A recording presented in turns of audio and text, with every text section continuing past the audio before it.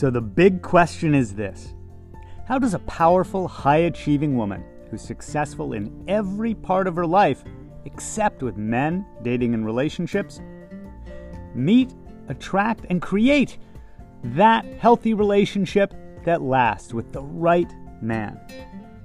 That is the question, and this podcast will give you the answers. My name is Barry Price, and welcome to Her Dating and Relationship Secrets.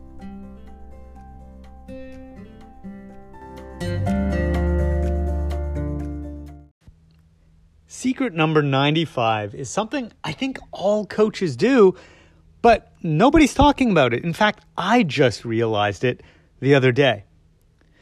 I was actually sitting there coaching a client, and we were talking about experiences she had with dating, and she said, I was reflecting on the date and thinking, well, what was the lesson in it, right? Where's my growth? What can I focus on to grow?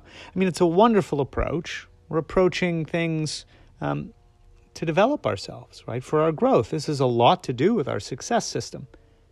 But it made me think of how often in the coaching world we hear about this idea of negative experiences being reframed as a learning experience, a growth opportunity, a lesson. It is a true thing, and it really helps us with positive psychology. I've had business setbacks where I needed to sit and be like, well, what was the lesson in this? It's another way of saying, well, what was the good in it? And also, what can I learn and grow from? So it has a heck of a lot of value, but I began realizing how often I hear clients say this, how many different books and other experts in my field say this.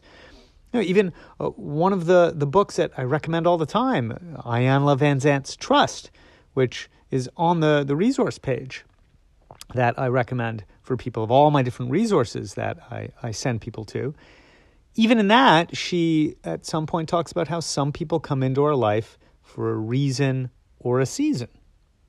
It's pretty much common parlance and mindset at this point that when we have something that, well, let's just be blunt, when something bad happens or it's a bad outcome or a bad date or anything that doesn't feel good, if we've done enough healing and mindset type of work, we tend to look for the lesson. But it occurred to me, almost everybody that I work with as clients, but also colleagues, everyone who's similar to me and that I like and get along with, we all really value our growth. It's one of our top values. Like, I want to always be improving, becoming better, evolving into a better me. So here's why I bring this up, because I actually think it's a little bit of a blind spot and maybe a pretty big problem in the coaching industry. And I really want to bring some light to it.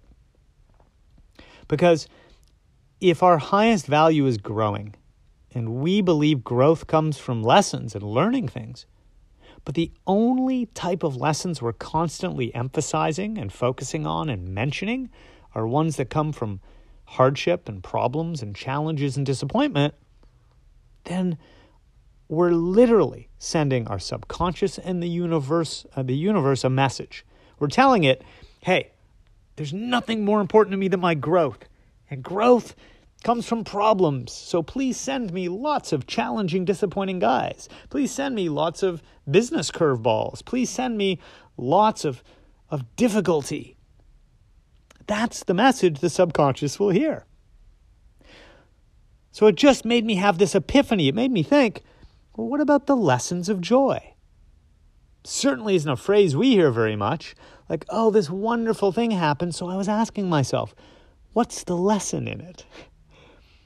That is not a common refrain in the self-development, self-growth, or coaching industries, or really in any areas or groups that I know of. We're aware of joy. We love joy when it happens, but we don't tend to work and dig as hard for the lesson in it. So my invitation to you today, and certainly something I'm doing more and more now in my own life and in my coaching, is what is the lesson that joy is bringing into my life today?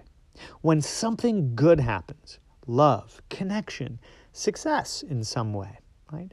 A feeling of pride, acknowledgement, appreciation for yourself or between you and another person. All sorts of joys. Pausing and just asking, what's the lesson for me in this? What's the growth opportunity for me in this moment of joy? What is this joy teaching me? It's not just the negative, bad things, the hardships, the challenges, the suffering, the dolor. D-O-L-O-R is a word that comes to mind. Sometimes my writer mind thinks of words that don't sound really good to say. But those difficulties in life can take too much focus as the thing that gives us our growth.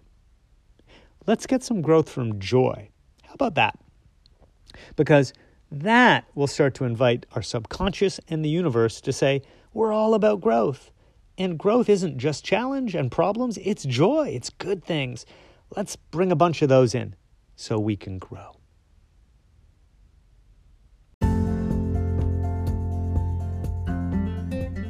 Thanks for joining us. Please remember to rate, subscribe, and also share this with anyone that you think it could help. Because I'm on a mission to help 1 million successful women have healthy, lasting relationships.